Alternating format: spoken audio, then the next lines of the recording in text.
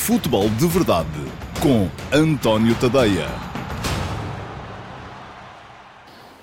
Olá, muito bom dia a todos. Eu sou o António Tadeia. Este é o Futebol de Verdade, edição de quarta-feira, dia 27 de novembro de 2019. Edição a meio de uma jornada de Liga dos Campeões e já sabemos todos, não há nada como a Liga dos Campeões para aquecer os corações de quem gosta de futebol. São jogos muito a sério, apesar de alguns serem muito desnivelados, e ontem tivemos mais um exemplo disso no Estrela Vermelha Bayern, mas são jogos que envolvem quase sempre as melhores equipas da Europa e do mundo, e por isso mesmo são os jogos que todos queremos. Hoje vamos falar de Liga dos Campeões, não só da jornada de ontem, como também da jornada de hoje. Falar um bocadinho daquilo que espera o Benfica em Leipzig. Não vai ser pera doce, disso já todos têm com certeza uma noção. E já sabem também que no final podem fazer perguntas antes. Eu no final vou responder a uma das perguntas que me forem deixando nas diversas caixas de comentários, seja do Facebook, do Instagram ou do YouTube. Uma das perguntas que por lá estiver vai ser selecionada e vou responder-lhe no final. Tem que ter a ver com futebol, não tem que ter a ver necessariamente com os temas de hoje. E os temas de hoje são basicamente embora com várias ramificações, Liga dos Campeões. Ora bem, começando com a jornada de ontem, ficou quase tudo definido naquela primeira metade do quadro da Liga dos Campeões, portanto já das equipes, dos 4 grupos que jogaram ontem, já há 6 equipas apuradas, são elas PSG, que já estava, Real Madrid, Bayern, Tottenham, Manchester City e Juventus. Portanto, restam 2 lugares por definir. Um deles entre o Shakhtar, que me fez engolir aquilo que eu disse aqui hoje de manhã. Parabéns ao Luís Castro e aos seus jogadores, que foram empatar. É verdade que como equipa do City, que também já não estava a meter tudo, que tem outras coisas com que se preocupar, mas empatar fora com o Manchester City é sempre algo de muito meritório.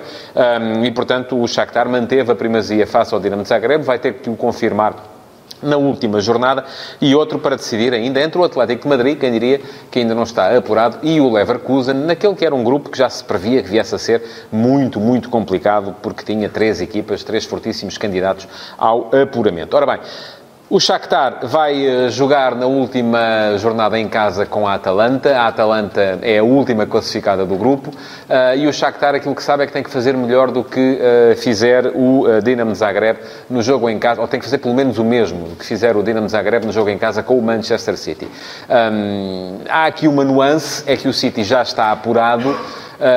Estando apurado, não sabemos muito bem o que é que Guardiola vai reservar para aquela partida fora contra o Dinamo de Zagreb, enquanto do outro lado a Atalanta, que começou muito mal, ontem conseguiu ganhar e está ainda na luta por uma posição na Liga Europa. Portanto, a Atalanta sabe que conseguindo um bom resultado no jogo frente ao Shakhtar Donetsk, pode ainda aspirar ao terceiro lugar, desde que na outra partida, que vai jogar-se ao mesmo tempo, o Dinamo de Zagreb não ganhe ou não faça pelo menos um resultado igual perante o Manchester City. Portanto, há ali muita coisa em jogo, mas eu acredito que o Shakhtar de Luís Castro pode com certeza seguir em frente para a fase seguinte da Liga dos Campeões. No outro grupo, o Atlético de Madrid também tem primazia face ao Leverkusen, que começou muito mal e está agora também a começar a entrar nos eixos. Vai receber em casa o Lokomotiv, que é a equipa mais fraca do grupo, e portanto não vejo hipótese de o Atlético ficar fora. Mais complicada a vida para o Leverkusen, que joga em casa contra uma Juventus já apurada, mas por muito que faça vai precisar de esperar por uma escorregadela do Atlético na outra partida, e isso não vai ser fácil. Ora bem, pontos altos da jornada de ontem. Tottenham, não é? Eu ontem estava aqui na dúvida sobre qual seria o jogo que ia ver, acabei por me centrar mais no Juventus Atlético. Depois, quando percebi o que estava a passar no Tottenham Olympiacos, virei para lá porque parecia-me que ali poderia haver novidade, e houve. É verdade que não vi o jogo de início, não sei muito bem como é que aquilo começou, como é que o Olympiacos chegou aos 2-0. Recordo aquela imagem que vi depois de José Mourinho a dizer calm, não é? Era preciso calma, estar a perder por 2-0 em casa com o Olympiacos aos 20 minutos de jogo. Enfim, não é coisa para se estar muito calmo, mas a equipa manteve a calma, manteve a compostura, foi com tudo para cima do adversário e acabou por ganhar por 4-2, e isto deixa-me esperança relativamente a este Tottenham de Mourinho. Continua a sofrer muitos golos, atenção, 2 jogos de Mourinho, 4 golos sofridos, mas faz muitos golos também. São 7 golos marcados nessas mesmas 2 partidas, e sobretudo dá-me esperança, digo eu, de ver de facto um Tottenham ofensivo e de ver Mourinho voltar àquilo que foi a sua matriz inicial de futebol, que era um futebol de ataque. Eu acho que ele tem que, de uma vez por todas, deixar de querer ser, ou deixar de permitir que lhe imponham aquele rótulo da Némesis de Guardiola, porque ele tem capacidade para ser um treinador também de futebol atraente, e este Tottenham tem jogadores para o fazer. É verdade que precisa de reforços, mas tem jogadores para o fazer. Mais destaques. A forma como o Real Madrid se deixou empatar no final perante o Paris Saint-Germain, depois de estar a ganhar por 2-0, acabou por ceder o empate 2-2, já com Bale e Neymar em campo, dois casos muito diferentes, e a goleada que o Bayern foi impor a Belgrado ao Estrela Vermelha, foram 6-0, 4 golos de Lewandowski num quarto de hora, uma coisa absolutamente bestial, e a noção de que este Estrela Vermelha está, lembram-se daquele sketch dos 15-0? Bom, é isto, é o Estrela Vermelha, foram 5-0, 4-0, 6-0, 3 goleadas sofridas consecutivamente na Liga dos Campeões, as duas primeiras frente ao Tottenham ainda com Pochettino, agora estes 6-0 frente ao Bayern, e foram em 3 jogos um score parcial de 0-15, enfim, é um caso para se perguntar o que é que algumas destas equipas andam a fazer na Liga dos Campeões, porque de facto, e é um caso também para a UEFA meditar naquilo que tem sido uma coisa que eu tenho dito muitas vezes, é que a distribuição do dinheiro e a forma como a competição está organizada eterniza o poder dos principais, e depois aparecem lá de vez em quando uns sparring partners que aparecem mesmo só por isso, porque é preciso completar a competição, mas não têm nunca lhes são dados meios para que possam verdadeiramente competir com os que estão mais fortes, porque depois jogam campeonatos que são fracos. E é o caso do Estrela Vermelha, como é o caso, embora a um nível superior, das equipas que vêm do campeonato português. Por fim, Juventus Atlético, vitória muito sofrida da Juventus. Eu já não vi depois a ponta final do jogo, fui saltando de um lado para o outro, mas pareceu-me ainda assim que houve mais João Félix do que Cristiano Ronaldo na partida. João Félix ainda fez ali 2 ou 3 passos em jogadas que podiam ter dado o gol do empate ao Atlético. Recordo um corte absolutamente fantástico do Matthijs de Ligt, já perto do final da partida. Mas uma vitória que permite à Juventus seguir tranquilamente para a fase seguinte e que deixa o Atlético ainda, a derrota deixa o Atlético ainda à espera de ver o que é que acontece. Hoje, mais 8 jogos, de mais 4 grupos e muita coisa por decidir. Eu olho aqui para o calendário e, à partida, muita curiosidade com este Liverpool-Napoli, porque o Napoli precisa dos pontos. Tem o Salzburgo ali, se o Salzburgo ganhar, como é presumível que ganhe, alguém que ficará ali a morder-lhe os calcanhares. E há esta questão do motim. O Jürgen Klopp já disse que é preciso ter cuidado com a situação que vive neste momento a equipa do Napoli, porque não é uma situação normal. Depois, há um Barcelona-Borussia Dortmund, enfim, um jogo grande em qualquer momento. E há este grupo, o último grupo, com Ajax, Chelsea e Valência, que está todo embrulhado. As 3 equipas têm 7 pontos. Hoje vamos ter um Valência-Chelsea, que pode ser muito importante na definição daquilo que vem aí para a frente. E é nisso que temos que nos centrar, um Leipzig-Benfica. Ora bem, o Benfica começou muito mal esta competição. Ao fim de 4 jornadas tem 3 pontos. Não é, e eu já o escrevi, quem quiser pode ir ver, foi há uns tempos já, foi depois da derrota do Benfica em Lyon, mas quem quiser pode ir ler ao antoniotadeia.com, não é um caso inédito uma equipa com apenas 3 pontos ao fim de 4 jornadas apurar-se para a fase seguinte. Já aconteceu e aconteceu várias vezes, mas deixa a equipa com a obrigatoriedade de não errar mais. E o Benfica sabe que não pode errar mais. O dia de ontem deixou perceber um Jürgen Nagelsmann muito confiante. Aliás, a analogia que ele faz com David e Golias, enfim, a mim pareceu-me estranha, porque eu já estou a chegar aos 50 e ainda me lembro de ver o Benfica nas finais da Taça dos Campeões Europeus, de ver o Futebol Clube Porto vencer o Bayern na final da Taça dos Campeões Europeus de 87, de ver o Futebol Clube Porto ser campeão da Europa em 2004, ganhar a Taça UEFA em 2003, e isto faz com que, de perceber de ver o Benfica depois, isto Nagelsmann também já viu com certeza, chegar a 2 finais da Liga Europa mais recentemente, mas enfim, isto é o futebol mais moderno, e aquele que Nagelsmann não conhecerá será o futebol dos anos 80, dos anos 70, em que me parece complicado olhar para uma equipa ou para um clube com o historial do Benfica e chamar-lhe ali o David, enquanto se olha para o Rasenball Leipzig e se lhe chama o Golias. Ora, isto nas mãos de alguém que quisesse motivar ou que queira, e eu acredito que o Bruno Lage vai fazê-lo com certeza, os jogadores do Benfica para uma noite épica, é ouro, porque é pegar nos jogadores e espicaçá-los e dizer, atenção, o treinador adversário diz que vocês são o pequenino David face ao grande Golias, que é o Leipzig. E a diferença entre as duas equipas, vamos lá ver, não é assim tão grande. Eu continuo convencido, e digo isto quase todos os dias que falo aqui de Liga dos Campeões, desde o dia do sorteio, que o Leipzig é a equipa mais forte deste grupo. Mas não é uma diferença assim tão grande face às outras. Aquilo que convém, de facto, é que as outras entrem nos jogos para os ganhar e entrem nos jogos sem estar a pensar noutras competições. Eu acho que o Benfica nem sempre fez isso. Porque quando Bruno Lage diz que para cada jogo não está a sacrificar a Liga dos Campeões, porque para cada jogo mete em campo os melhores para aquele dia, eu não sei se ele fala em questões táticas, e acredito que sim, e ainda ontem deixei aqui essa possibilidade. Por exemplo, o facto de Pizzi não jogar os jogos da Liga dos Campeões será porque prefere Bruno Lage ter naquela posição um jogador como Jetson, que defensivamente é mais competente, embora depois não dê nem um terço daquilo que dá a Pizzi do ponto de vista ofensivo.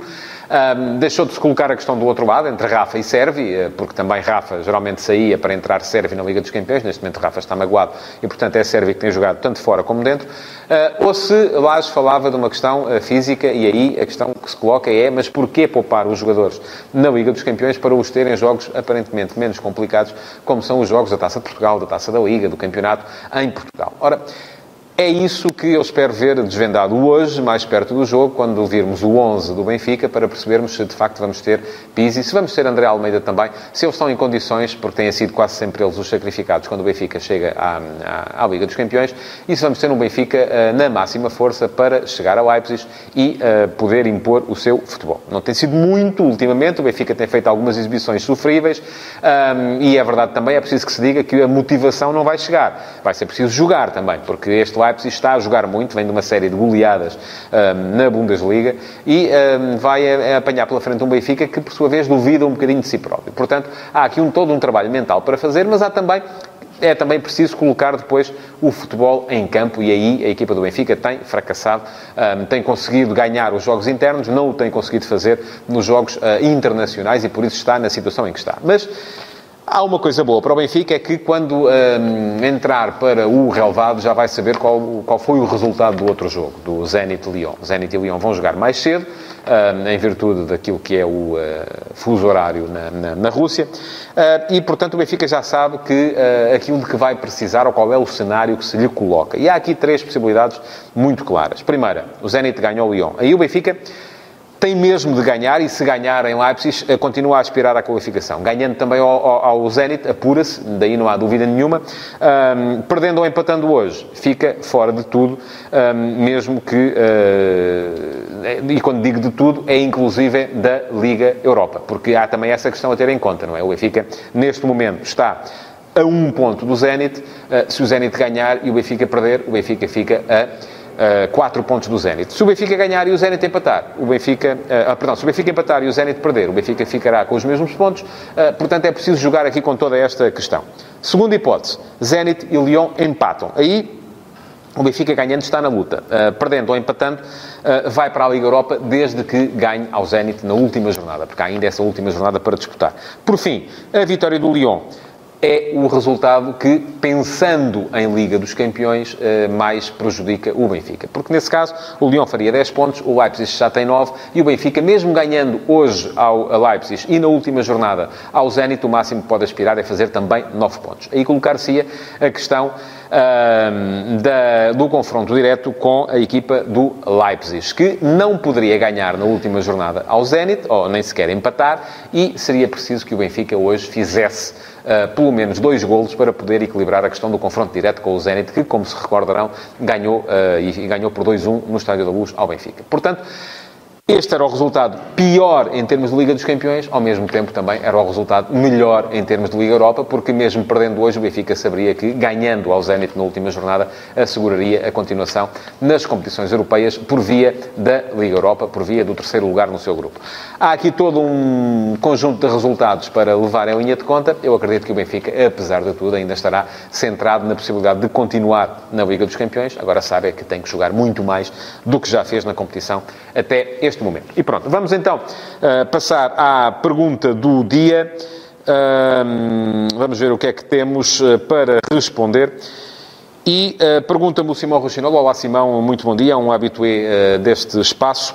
Estamos na quinta jornada e é cada vez mais evidente a superioridade dos clubes de topo europeu em relação ao resto. O que fazer para atenuar este nível de desigualdade? Ora bem, eu até às vezes fico a achar que me repito quando falo nisto e fico com medo que comecem a achar que a questão é maçadora para vocês. Mas eu vou voltar a dizer aquilo que eu acho.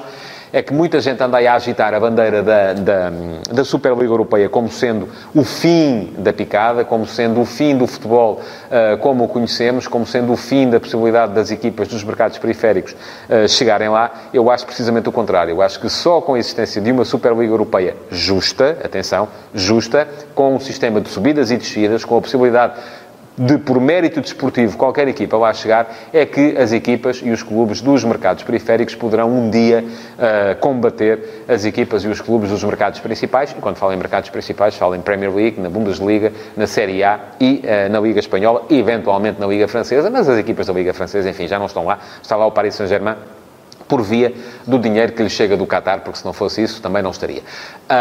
E isso também, enfim, a UEFA um dia vai começar a descobrir como é que as coisas são feitas e o fair play financeiro vai atacar por ali também, porque não se pode aldrabar a vida toda.